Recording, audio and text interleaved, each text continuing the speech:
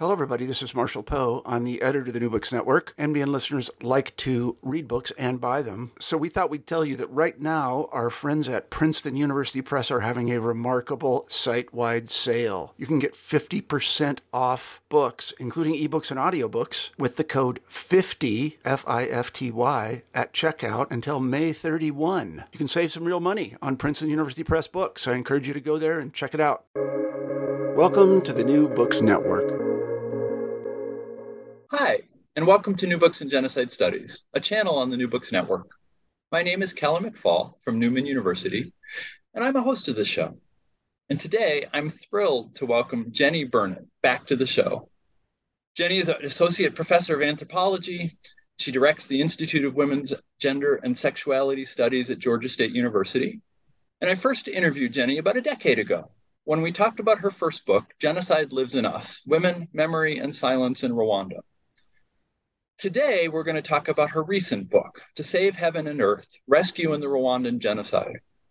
It's an important book, one which all genocide scholars and policymakers will need to wrestle with, and one that I've been recommending to everybody I see. And so I'm thrilled to get a chance to talk about it with Jenny. So thanks for joining us. Welcome back to New Books in Genocide Studies. Thank you so much, Kelly. It's great to be here today. So you've been on, but not for a while. So I wonder if you could just take a moment to reintroduce yourself to the audience and say a little bit about how you ended up interested in anthropology, how you ended up interested in gender studies, and how that translated or led to mass violence in Rwanda. Yeah, thank you. So I grew up in mostly near Dallas, Texas, from the age of 3 until 18. And I remember it was, I read Anne Frank's diary as maybe a 10, 11-year-old girl, and it made a huge impression on me. And then it was probably, I guess, my freshman year of high school, we were learning about World War II. And this was the 80s. I was very terrified of nuclear war, as we were back then.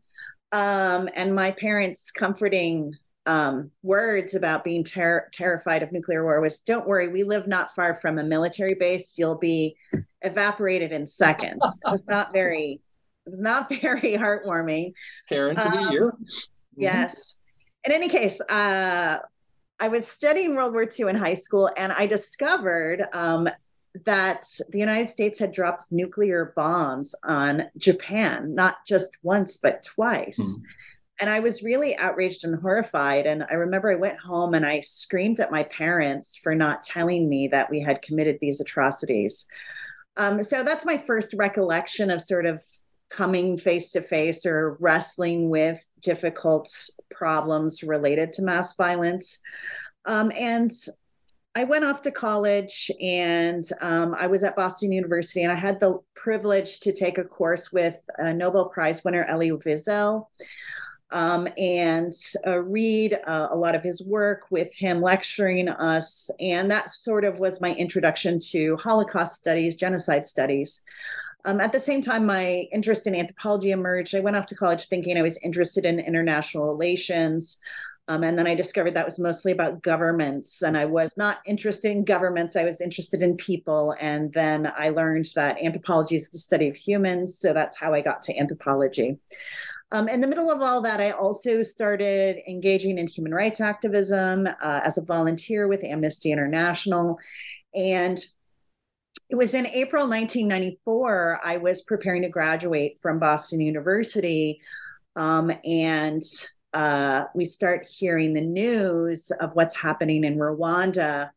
I don't remember ever having heard of Rwanda before that point in time, but it definitely made a deep impression on me, in particular because even the internal Amnesty International reports at the time explains the violence in terms of tall people and short people killing each other because some were tall and some were short. And I was like, that doesn't make any sense. That's not why humans do the things they do.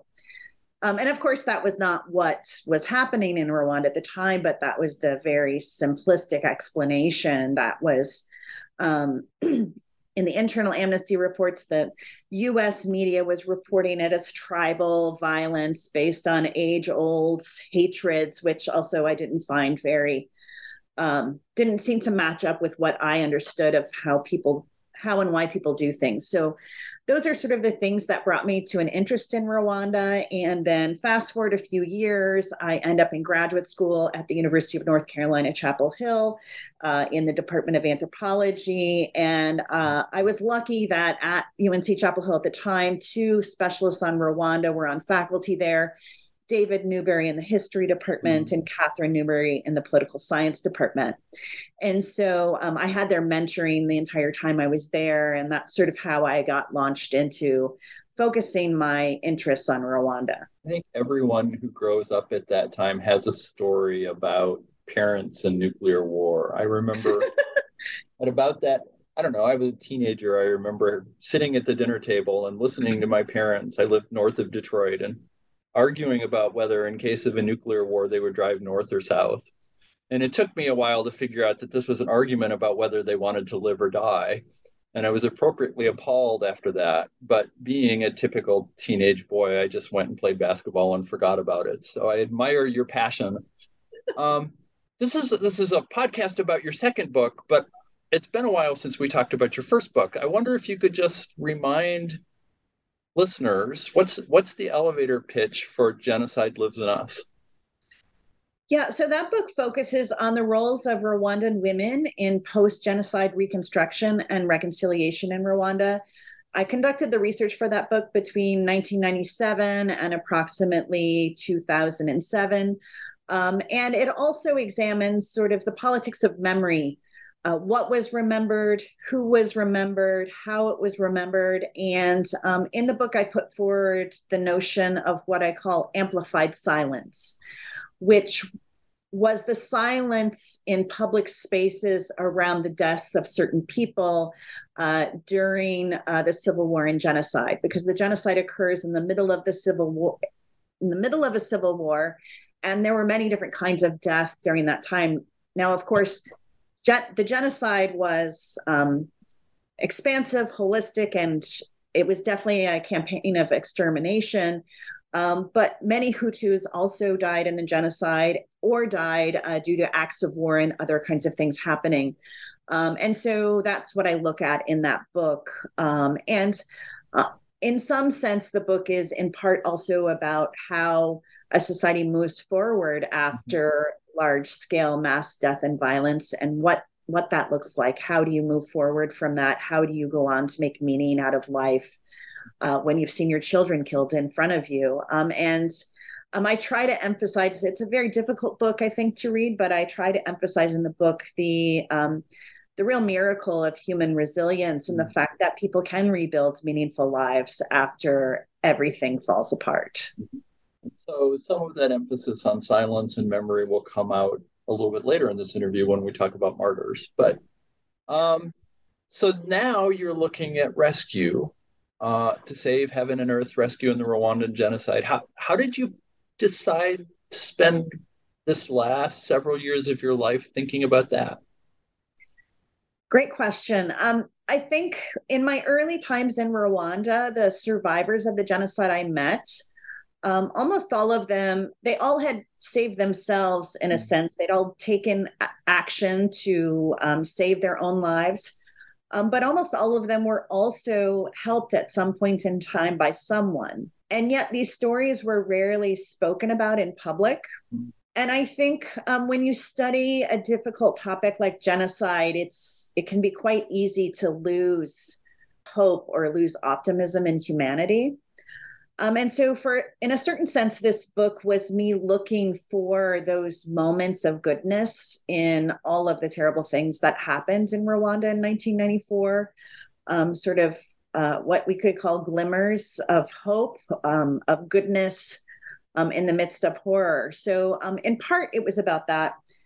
Another thing that drove me to write this book is understanding the complexity of the choices ordinary Rwandans face, the choices ordinary Rwandans faced who were not being targeted in the genocide. the lengths that people had to go to simply to not become a participant or a perpetrator in the genocide, given that it was state policy to go out and kill your neighbors or go out and kill Tutsi and hunt them down. And in the end, the majority of Hutus did not participate in the genocide in Rwanda. And I think it's important to recognize that, but it's also important to recognize the complexity of what that is, and then how also rescue itself is a complicated phenomenon.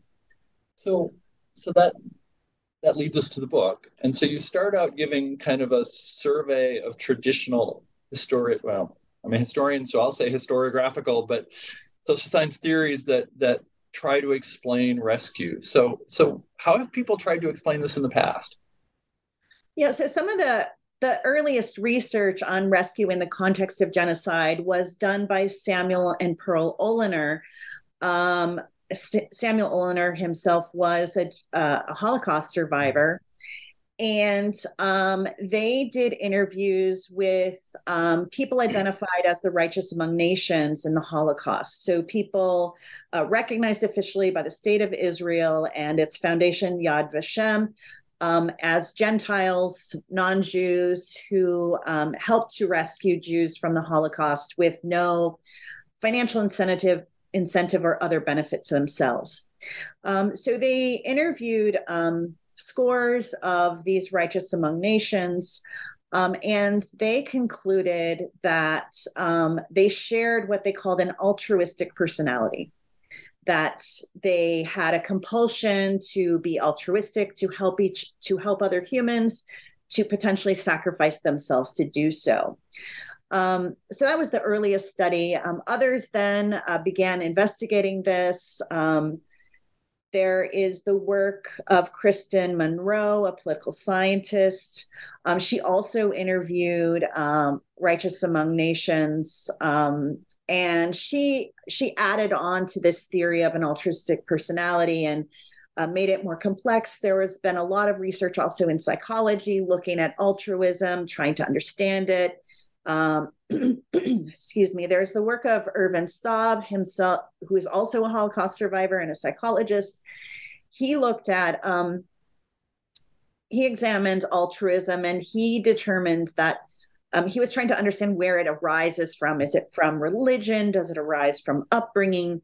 And he developed a theory that it's multimodal, that many different factors contribute to whether or not someone has these motivations to do good, potentially to self-sacrifice. Now, once comparative genocide studies, so once we go beyond Holocaust studies and we begin looking at other genocides in comparative perspective, that's when the social science theory becomes more rich and complex, because even the Holocaust itself was a different phenomenon across Europe. It's not the same across Europe. It's actually quite different how the Holocaust unfolds in Germany versus how it unfolded in Hungary or in Poland or in Ukraine, for example. But when we add on other genocides, then the social science theory becomes more rich and began to recognize that things like geography matter, the opportunity to rescue mattered, being part of a minority group not targeted in the genocide. Also, those people tended to engage in rescue more often in certain genocides. So a wider variety of factors have been identified as being relevant. And then some Holocaust researchers have taken up that comparative genocide theory and then looked more in depth at the Holocaust, and also identified that sociological factors matter, who you're in relationship with.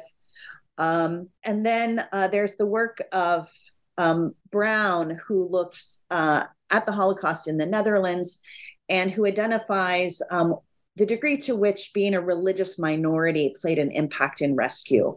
And he's a political scientist, I believe, by training, or maybe a sociologist, but he uses quantitative methods to investigate this with great historical precision. And so I drew also on his theoretical perspectives in writing this book, where I examine and compare Muslims in Rwanda with Christians, and particularly Catholics. And I have one case that looks at Adventists as well. So we'll ask you to talk about that a little bit down the road here, but first you brought us nicely to the theory that informs your work, actor network theory. So can you say a little bit about what actor network theory is and why you found it so valuable in understanding behavior? Great question. It's not an easy question to answer. That's why I let you talk. Got you. So actor network theory comes out of science and technology studies. It comes out of a French perspective of thinking.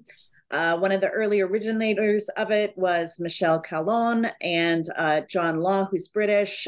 Bruno Latour is one of its primary proponents. But essentially, actor network theory is an answer to the structure versus agency problem in the social sciences.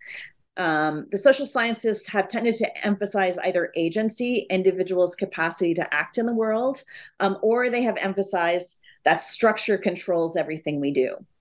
And actor network theory tries to bring those together and show the ways that structure is itself an assemblage of individuals and their capacity to act, and the structure conditions or shapes the ways that they can act.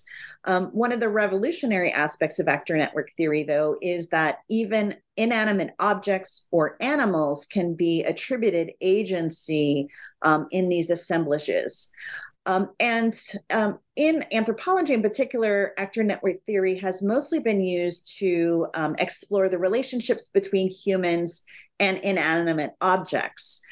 So, for example, the relationship of the border, the US-Mexico border, the desert, and the ways that the US state has deployed it as barriers to undocumented immigration. And it's the work of Jason DeLeon, who's at UCLA, deployed actor network theory in his book to examine that to great effect.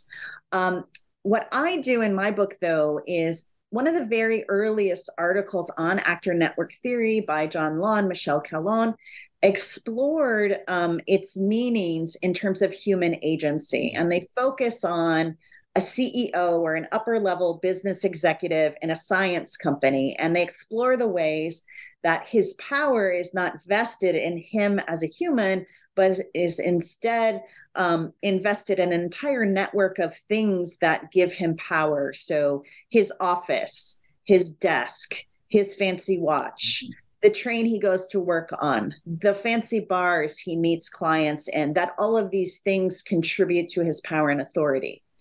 And so in this book, I kind of return to these origins of actor network theory to understand human agency and the ways that an individual's agency is a total effect of the people they're in relationship to, the circumstances they're in, and all of the inanimate objects that they're in relationship with. So a machete, a roadblock, the border, a lake, a canoe, a truck, knowing smuggling routes. And so I tried to bring those all together to demonstrate the ways that opportunities to rescue presented themselves momentarily in the genocide over and over and over again to people, but just in the same ways that opportunities to perpetrate presented themselves over and over and over again to individuals. And so the decision to become a perpetrator or a rescuer was not a one-time decision in the Rwandan genocide, but instead a decision that a person had to make over and over and over again. And at any given moment, the likelihood of how they would decide to act was very strongly influenced by the context they were in and what was happening at that moment. I also direct the honors program at Newman, and as such, I see somewhere around 70 to 80 prospective students every year, sometimes more. And Mostly they come to my office, which, as you can see on Zoom, is full of books. And it took me a while to realize how the books created a kind of authority and status that lent itself to the pitch I was giving. And I have now preferentially tried to do it in my office because of the kind of seriousness that creates. We'll talk about agency and luck down the road. But I do want to ask a couple more things about the terms you use. You use a couple of terms and or categories that come out of Holocaust studies that I'd like to just kind of give you a chance to talk about.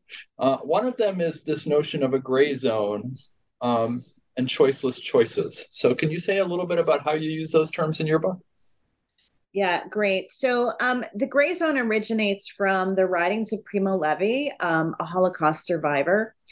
And in his essay entitled The Gray Zone, he talks about the ways that concentration camps during the Holocaust were these moral gray zones, in particular for those imprisoned in them.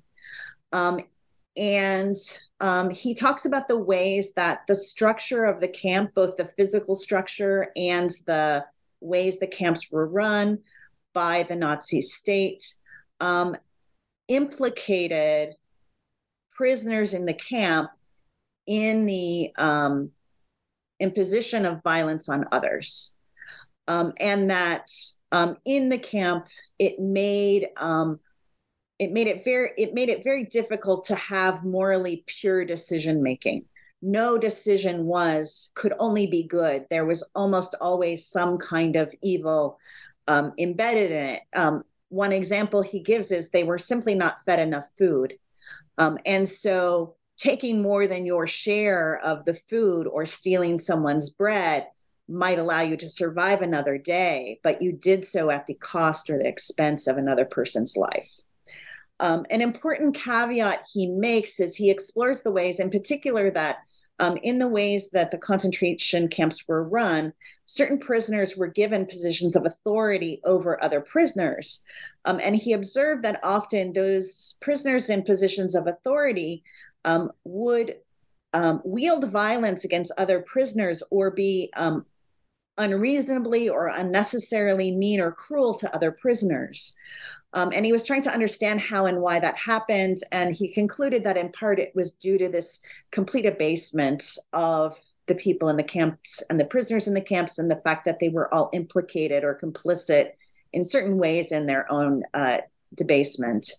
And then he traces this moral gray zone up the hierarchy of the camp. And he even acknowledges that certain of the Nazi guards and soldiers, that they couldn't be held completely morally accountable for their actions because they were conditioned by this gray zone. He does make it very clear, though, that the commander of the camp, that this moral gray zone did not apply to the commander of the camp, that is a clear line. So I adopt this notion of the gray zone and bring it to the context of Rwanda. Now, there were not concentration camps during the genocide in Rwanda. And so conceptually, it's quite a different thing. But essentially, I conceive of the entire territory of the country controlled by the genocidal state as comprising a moral gray zone, where it was often hard for people to know whether the decisions they were making were good, morally good, or morally bad decisions, or morally wrong decisions. One example is one of the many ways that people became implicated in genocidal violence in Rwanda was the requirement in rural areas in particular for all households to send a man to participate in nightly security patrols. Now, nightly security patrols were a regular part of daily life in Rwanda prior to the genocide, because it was a civil war and the security patrols were there to be on the lookout and ensure that thieves weren't active in the community and to guard against attacks by the rebel army, etc. In the genocide, however, these night patrols are largely deployed to search for Tutsis who are in hiding or find people who are in hiding. And so when you're called to go on night patrol, suddenly, when it's the genocide, you can refuse to go, but there are costs to refusing to go. It's easier in the moment to agree to go. But once you're in a patrol, it increases the likelihood that you may become implicated in discovering someone in hiding and then turning them over to people who will kill them. And so this is sort of how I deploy the gray zone in the genocide, in the context of the Rwandan genocide. There are many other more poignant examples of this, but that's a simple one that I think illustrates it at its most basic level. In terms of choiceless choices, I forget the scholar that mentioned this term, but essentially a choiceless choice it comes also out of Holocaust studies. A choiceless choice means that you have a choice, but all choices are equally evil or wrong or bad. And so you have many different bad choices, which is the least bad choice you can make. So that's essentially its basic level, what a choiceless choice is. And then one more kind of prefatory question real quick, and I'll, because these are categories that also come out of the Holocaust, but I'll introduce this by asking you to tell the story of a man you call, I assume it's pronounced Edie, in chapter 1, and his the decision he had to make at a checkpoint. So Edie at the time of the genocide was a young man in his early 20s or late teens. And his mother was Tutsi, and his father was Hutu, but he had grown up only with his mother. His father had abandoned the family either when he was an infant or a very young child. So he had grown up with his mother. And when the genocide started, his mother said, this is going to be very, very bad, because she remembered what had happened in prior instances of violence against Tutsi in 1959 and in the 1970s. And she said, this is going to be very, very bad. They're going to kill us. And she went into hiding with a friend, and he went to stay with a Hutu friend to protect him. Now, during the genocide, it's hard for people to understand, but there wasn't always constant pressure or feelings of that killings were not happening every single day or every single hour of every single day. So at some point, Edie goes with his friend out to the market to try to buy sugar. And unfortunately, they get stopped at a checkpoint. And checkpoints were used in the genocide primarily as a way to check to see if people should be killed for being Tutsi or not. And at this checkpoint, his identity card said he was Hutu, I believe, or he didn't have it. I can't remember right now. But he gets stopped at the checkpoint, and the guards at the checkpoint, the Interahamwe militia at the checkpoint, don't believe that he is Hutu. And so they make him kneel down, and they're hitting him and yelling at him and accusing him of being an RPF accomplice or a rebel accomplice. And this mistreatment goes on for hours and hours and hours. And his friend is there standing there watching. And then at some point, another man is brought to the checkpoint, and his identity card says Tutsi on it. And so at some point in time, one of the soldiers at the checkpoint shoves a spear into Edie's hand and says, if you're not Tutsi, if you're not an RPF accomplice, show us you're not and kill this man. And Edie refused. And then one of the soldiers stabs Edie in the leg. So he's bleeding. And they hit him some more. And as Edie related it to me in an interview, I interviewed him. He said, at some point, I don't know what happened. I couldn't take it anymore. And I stood up and I took the spear and I stabbed the man. I don't even know where. And I ran away. So Edie goes on to survive the genocide. He becomes actually a soldier in the RPF. He's deployed to Congo. He fights in the Congo Wars with the new Rwandan government. And then during the genocide trials and Gacaca trials in Rwanda, he's accused of killing this man. And there are many witnesses to this crime. And he goes to the court and says, yes, I stabbed the man. I don't know if I killed him, but I stabbed him.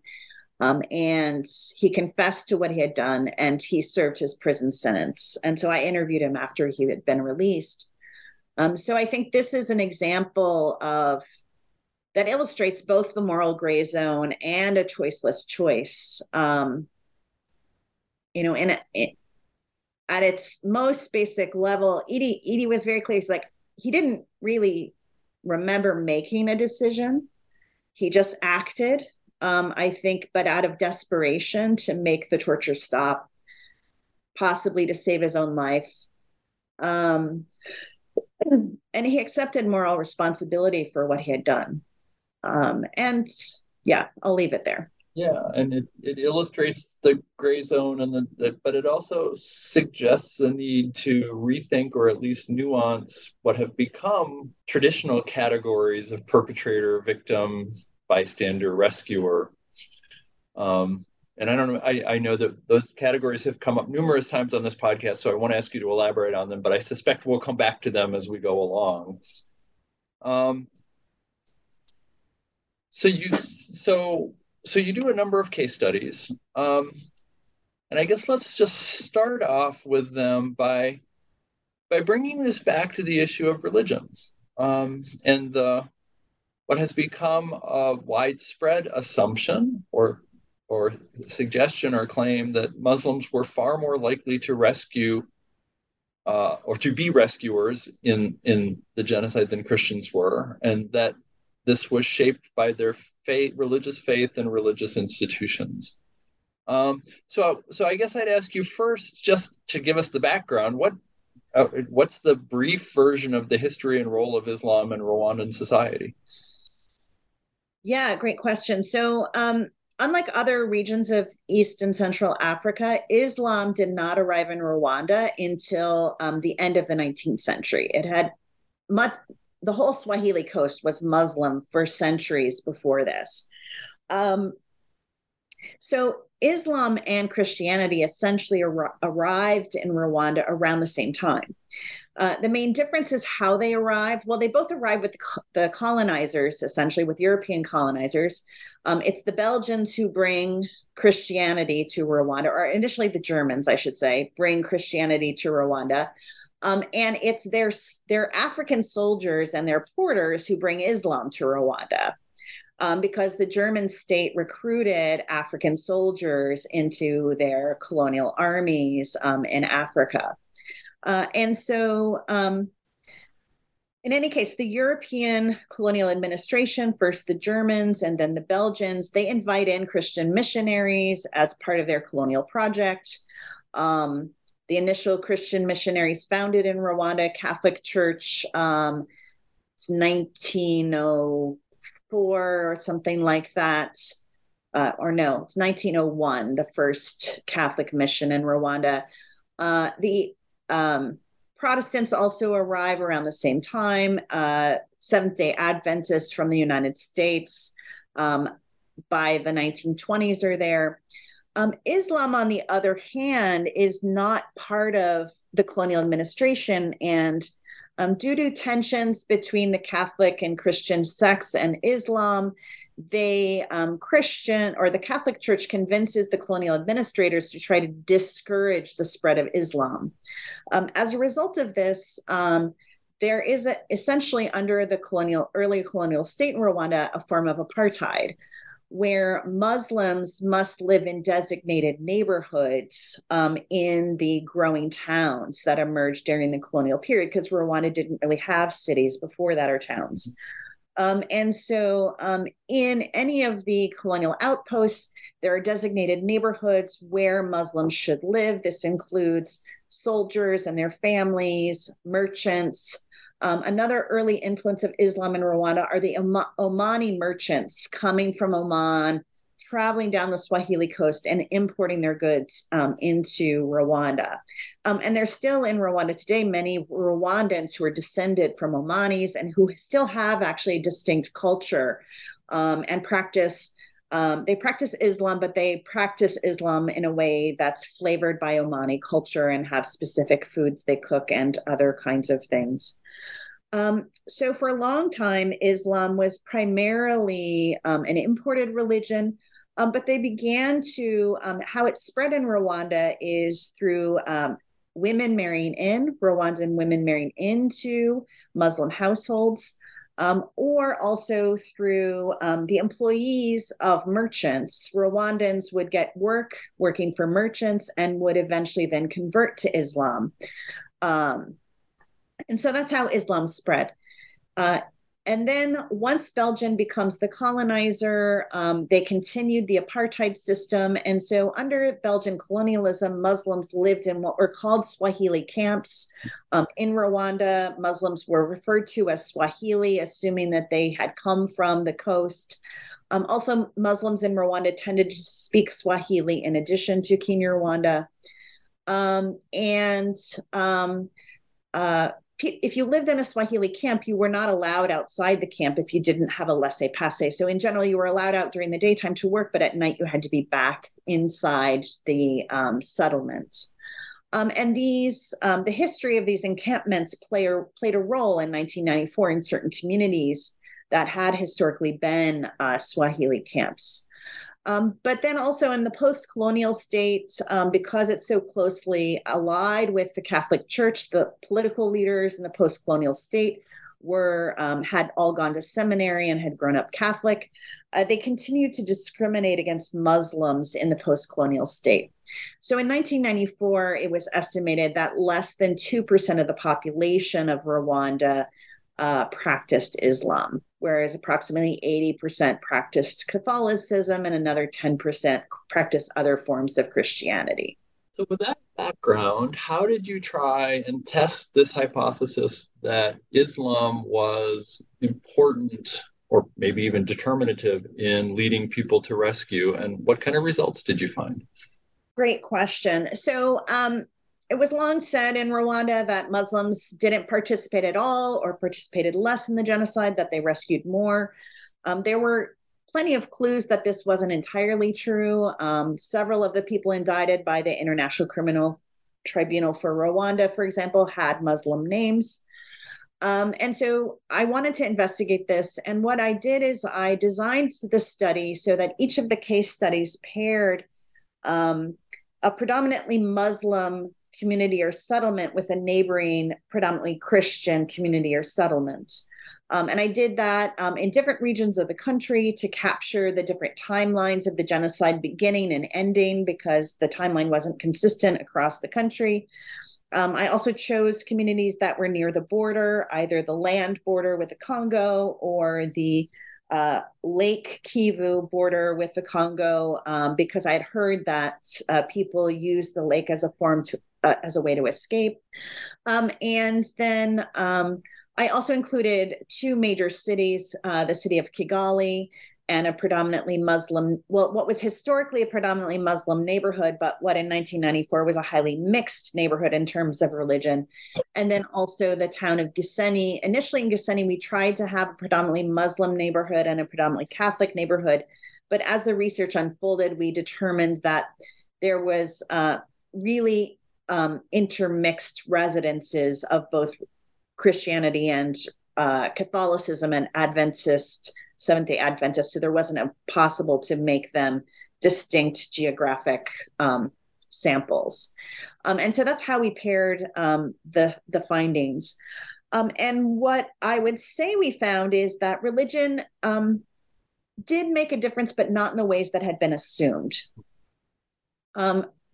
For Muslim communities that had historically been Swahili camps, the families that lived in those communities had very close kinship and friendship ties dating back several generations. They knew each other since the colonial period. And that meant they had very close-knit social ties. And they also were very intermixed. There were many Hutu and Tutsi mixed families among them. And they tended to, in those communities, maintain solidarity and unity among themselves, and defended against the incursion of genocidal violence from outside. In one community, Muganda Mure, near Nyanza, they in fact resurrected they put up barriers around the community where the walls had been to keep outsiders out. And then they allowed Tutsis began fleeing towards those communities, and hundreds were saved in each of these communities by being hidden inside them. And occasionally there would be Interahamwe or soldiers who would enter the communities. The community members didn't succeed in keeping them out. But then people would move between houses in hiding through back passages that only people in the neighborhood knew about as a way to avoid discovery. So that's one way that it made a difference. Another important distinction between Islam and particularly Catholicism in Rwanda, and actually all the Christian churches, is that in 1993, as violence against Tutsi was becoming more normative in Rwanda, and as the polarization of the political arena was becoming more extreme, the Mufti, who is the elected leader of the Muslim Association of Rwanda, he issued an official edict telling Muslims that participating in extremist politics was not in line with the teachings of Islam, that it was a sin to do so, that they should not join political parties, and that hating or encouraging violence against people because of their ethnicity or race were also forbidden by Islam. And the Catholic Church never issued a similar definitive statement. And what this meant was that when the genocide began in early April of 1994, Muslims who had been going to the mosque and paying attention to the messages received in the mosques had been told that participating in this kind of violence was sinful. Catholics, on the other hand, heard different messages depending on what the priests in their parish had been preaching. There was not a uniform message. And as a result, unfortunately, many Catholics concluded that the genocide was, in fact, genocidal violence was, in fact, a form of self-defense against an invading army. They believed the official government messages that these were acts of self-defense and justifiable then under religion, or even that perhaps God accepted these things. Now, that's not definitive in terms of how people acted, but it did influence how people acted. And there are plenty of Catholics who recognize that engaging in genocidal violence was sinful, but there wasn't as clear a message. And then the last way that I think religion made a difference is Muslims did have this history of being marginalized in Rwandan society, which made it perhaps made it easier for them to adopt the perspective of what it must be like for Tutsis who are being singled out. That made it easier for them to understand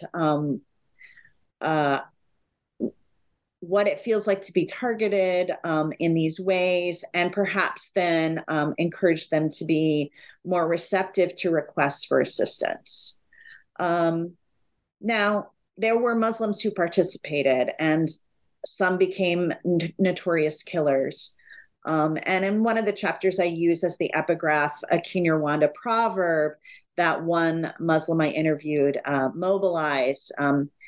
Every family has its idiot child, meaning that, yes, in general, Muslims didn't participate, but every family has its idiot child. So even some of our children didn't understand that this was wrong. Yeah, these are really interesting chapters. I wonder, as I read them, I wondered how academics were imagining and defining religion, right? Because people participate in a religion in a variety of different ways, and some participate it because the theology is important to them, and some because the relationships they build are important to them, and some because the rituals are comforting to them. Is that how did you imagine what it meant to be Muslim as you looked at these case studies, and just how did you deal with those kind of nuances? Yeah, that's a great question. I mean, going into and developing the project, I did think about, okay, what is religion? What does it mean to be religious? And I made long lists like going to church or going to the mosque, praying, eating halal if you're a Muslim, or fasting during Lent. Like, so it's a wide range of beliefs and practices and social relationships. And I think going into this study, it's part of why actor network theory as a theoretical framework worked really well, because it allowed us to disaggregate religion as a lot of different actions or relationships rather than a monolithic thing. And it's one thing that sets apart this study from other studies of the interactions between religion and genocide. Because it was very clear to us that Islam and Catholicism and Seventh-day Adventism, which are the primary religious groups I engage with in this book, it's a whole set of beliefs and practices that have different meanings for different people at different times in their lives. And it's one of the challenges of this research, and a critique from one of the reviewers of the grant proposal that did get funded, was that how can you know based on retrospective accounts if what someone tells you today is what motivated their actions 20 years ago? The reviewer conceded, like, perhaps you can't know. And how I accounted for that in this study is we did ask people, why did you do what you did? Or why did you make that particular choice when they recounted a story? And sometimes they would say, I'm not sure I made a choice. Or like in the story of Edie, I said, I recounted. Or other times they would say, well, often when I interviewed Muslims, they would say, well, it's sinful in Islam to kill, which I didn't take that as face value. For me, that was them using religion today to justify actions in the past, because it's a nice package tied up with a bow, but I didn't accept that as the reasons why they did things. Yeah. So you mentioned borders, right? So if religion is a set of human institutions and relationships, borders are human created, but maybe more abstract. So can you talk about what it means to think about borders as actors?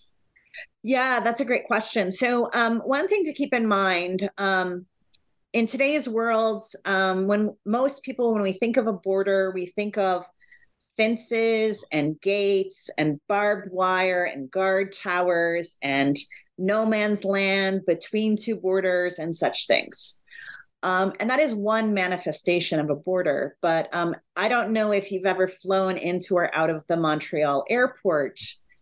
But I crossed the US border in Montreal because US immigration looked at my passport and documents in Montreal before I boarded the plane. And when I got off in the United States, I was free to go about my business. And so if you think then about more abstract places where you encounter the border in your life, suddenly you realize that a border is like a concept. It's not always a place. Now in Rwanda in 1994, one of the case studies in in the book that comprises 2 chapters is the town of Gisenyi on the Rwandan side of the border. On the Congolese side of the border, that's the city of Goma, which is much larger. Like border towns anywhere in the world, Goma and Gisenyi are essentially one economic unit operating across a border. And in 94 in particular, there was the official border crossing. There were some places in the town where there were walls. But large swaths of the border between the two cities were simply open fields with not even really any clear markers on them that this was the border. And so one of the, there was great opportunity then to cross in an undocumented way across the border.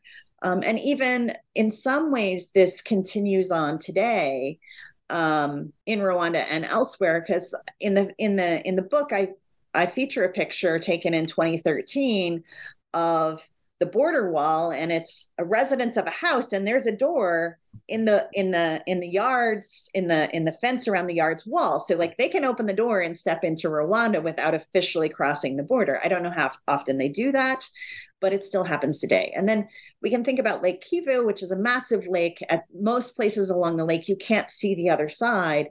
The border is literally an imaginary line somewhere in the middle of that watery expanse. And so these are the ways that, so the border is an abstraction. How does it become an agent or an actor in people's lives? Well, during the genocide, crossing the border, if you were Tutsi, was in fact a way to save your life. And so it was a demarcator. At times, though, the border became a way to be trapped because as the genocide progressed, the Interahamwe discovered and the government soldiers discovered that people were using illegal border crossings as a way to flee. And so they would set up traps during the night to catch people there. But in the book, I look at many different cases of the ways the border was used in creative ways for people to escape. One is the case of Felicite Niyitegeka, who was a well-known religious leader in Gisenyi and who was at a retreat center that was right on the border. And she helped people cross the border during the night, negotiating with the border guards. They were actually crossing at the official border station, but she negotiated for them to sneak across. I also look at the case smugglers or businessmen who were also smugglers, because you're usually both. In most places, you export and import some of your goods legally and officially, and others outside of the official economy. So smugglers knew ways to get people back and forth across the border. And in this way, they, during the genocide, often used those routes to save people's lives for no remuneration or any benefit to themselves. And then I also looked at a rural community on Lake Kivu in Kora. There was a mosque there, and many of the people affiliated with the mosque used the lake as a way to evacuate people across the lake in their canoes and their fishing boats. So in these ways, the border can become an actor or an agent in a way that its relationship to humans gives it this kind of agency or power. And while you focus on it in one of your last chapters, it's pervasive throughout the book, really, in the sense that the assumptions about how people should act, about the traditions that guide people's behaviors, about the way in which age or gender or head of family affects the way authority and the way people can carry themselves, pervades the book. I think about the woman, relatively elderly, poor woman who was able to carry children to safety through the border precisely because of, at least you suggest, at least in part because of her age and the status that afforded her. And you talk about how you make reference to the fact that you might not have seen these except for the fact that you've been going to Rwanda for decades. And so that's a whole nother kind of actor. So can you say a little bit about the kinds of, I mean, you obviously can't do everything, but the ways in which Rwandan cultural practices and attitudes and memories shaped their relationship to the idea of rescue or the practice of rescue? Yeah. So one factor I did identify is that often people who engaged in rescue in 1994 had witnessed either their parents or other close relatives helping Tutsis at other moments of anti-Tutsi violence in the history of the country. And so this actually supports some of the research that Irvin Staub has done on this intergenerational transmission of morality. So that's one way. But I would say in terms of status in society is in many ways much more determinative in Rwandan culture than it is in the United States. In that you are who you're related to. Like when you introduce yourself, people want to know who your parents are and who your children are, because that determines who you are. It also matters what your job is and other kinds of things like that.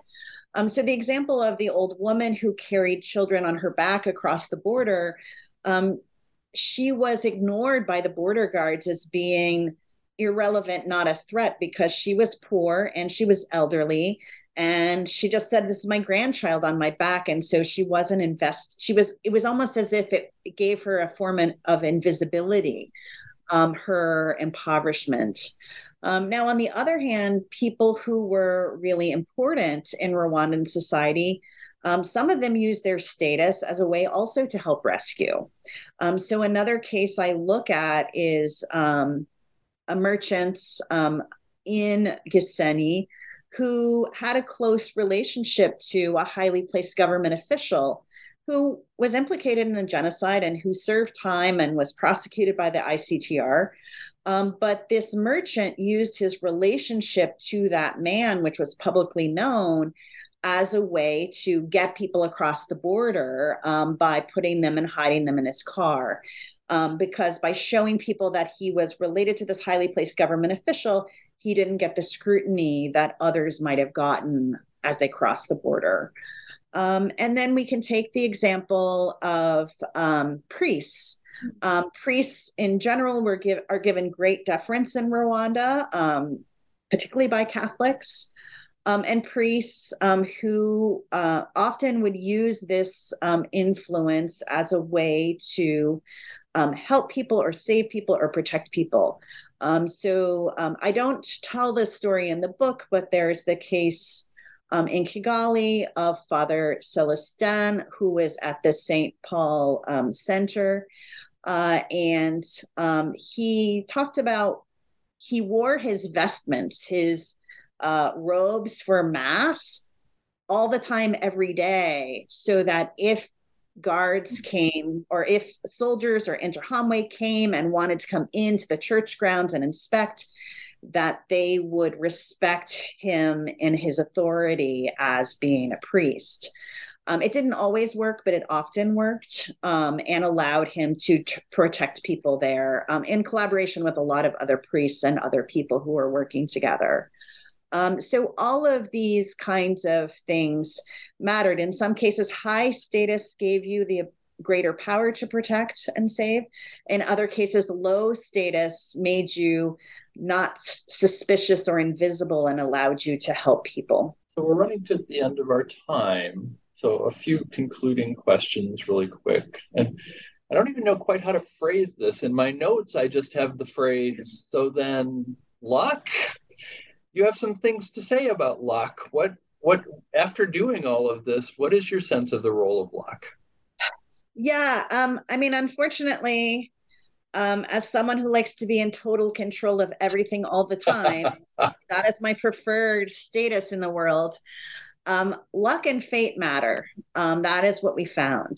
No matter how much people tried, sometimes being successful in rescue or being successfully rescued depended on luck. Things that were completely out of your control. And that I actually take that out of the work of Jacques Semelin and his study of rescue in Vichy, France. I recommend that book for any who haven't read it yet. It's available in English and in French.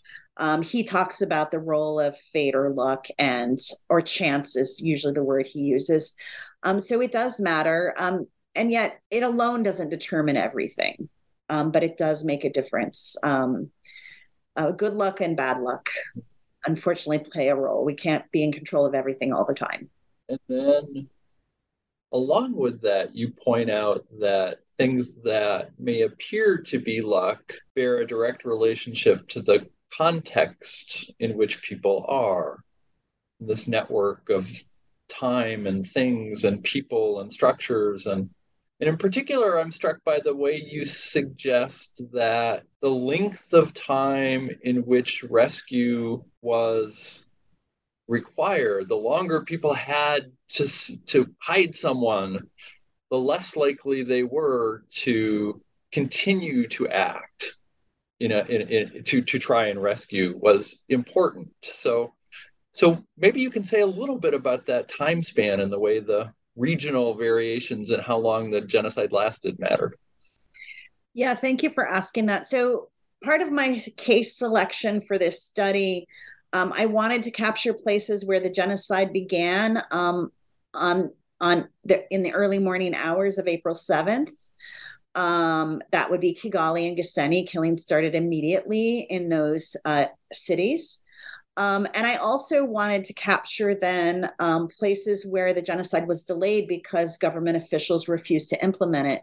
And so I selected Nyanza and Mugandamure in the south, where the genocide didn't begin until around April 21st, after the mayor of that district was lynched publicly in a very public display of violence as a way to terrorize the population and push people to begin to comply with the genocide orders. So this delayed start made a difference in a number of ways. And then the other factor is how quickly the genocidal violence was brought to an end by the advancing Rwandan Patriotic Army or rebel group that ended the genocide by seizing most of the territory of the country.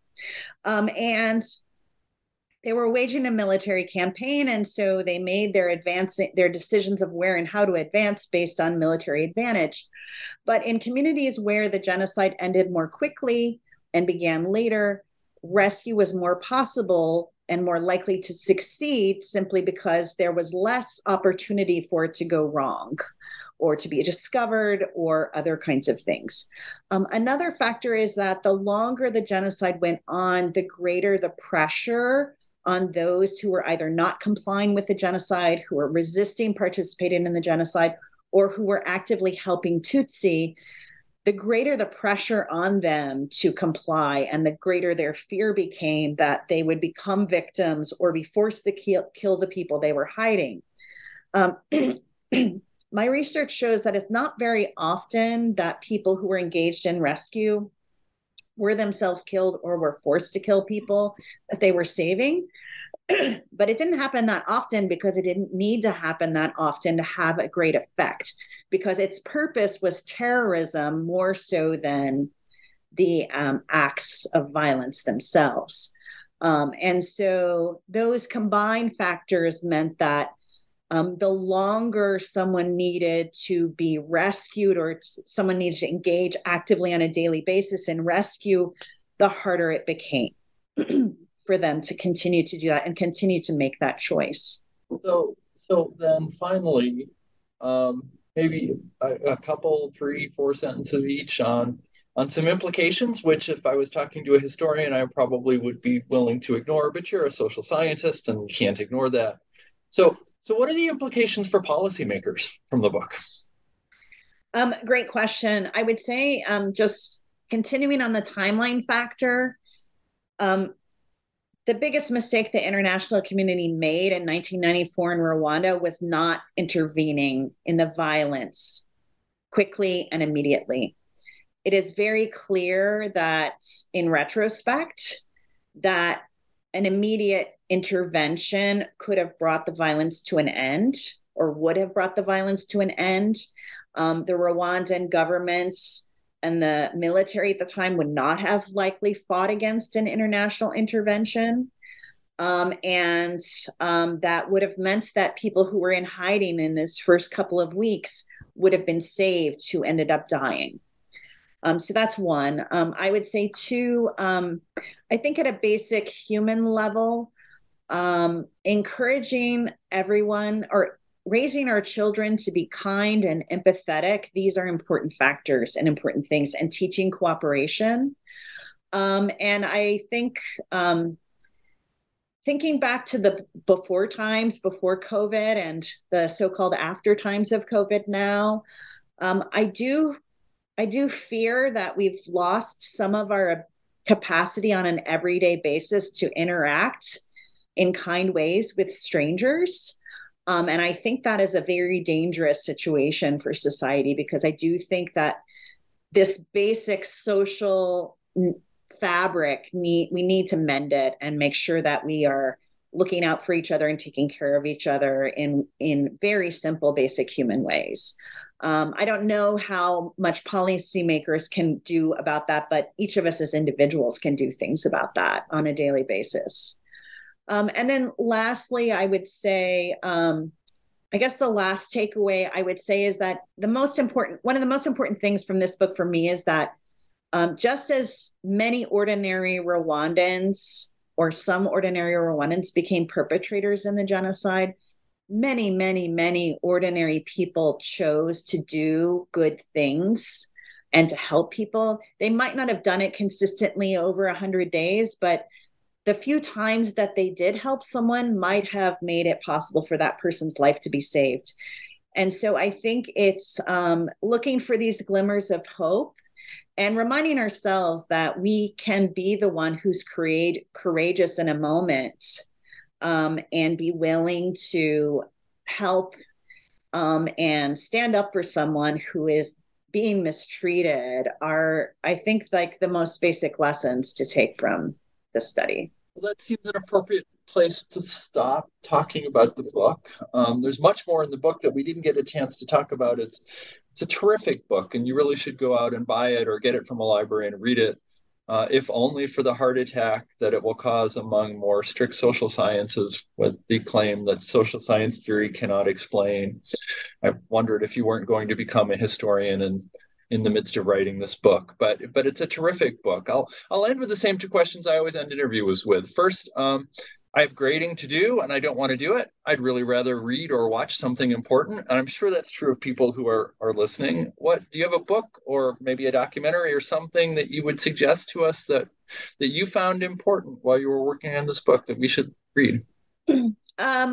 So I would encourage everyone to read Liane Fuji's work. I'm sorry she's no longer with us. She passed away unexpectedly several years ago, but her research on Rwanda and elsewhere has deeply influenced my own. All of her books are fabulous. And then if you're looking for something more lighthearted, but still on the topic of genocide, I know those things don't really go well together usually. There's this great independent film that I quite love called Kinyarwanda that was released in 2011. The director is Ulrich Braun, but the story was written and originated from Rwandans. It features Rwandan actors and was shot and filmed in Rwanda. It's quite a lovely little film. It does deal with the genocide. It does depict some scenes of rescue, and it's just a very nice. I think it's a nice story and well told. I'll just take this personal privilege moment to say that the interview with Liane was the third interview I ever did for this podcast, and she was generous enough to come out to Newman and give a talk here, and it was a great loss for all of us. But yes, go read her book. And so this is an unfair question to ask an academic who spent 10 or some years working on a book, but we do live in a university system. What are you working on next? I'm glad you asked. I have two ongoing projects that I'm working on. The first is a grant funded by the National Science Foundation. Primarily, I'm working with students, and we're looking at the long-term legacies of racialized violence in Georgia. And I have a collaborator in Florida looking at Florida. And in particular, we're looking at the ways that this history of racialized violence in these two states shapes our political geographies, our everyday political geographies today.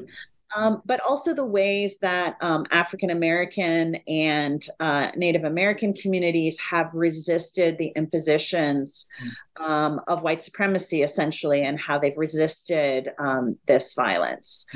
So that's one project. And then I am also working, one of the things I'm very passionate about at this point in my career is efforts to diversify the professorate and to get more students from underrepresented minority backgrounds to go into graduate school and get PhDs and perhaps go into the professorate or go out in the world and make it a better place. And so I'm working with a team at Georgia State University on an NSF Advanced grant to improve the climate and sense of belongingness for women in STEM fields and our underrepresented minority groups in STEM fields so that we can hopefully have an impact on the next generation of people who will be doing this work in the future. Well, they sound like great projects. I hope that you will come back and be on the show again and talk more about them later.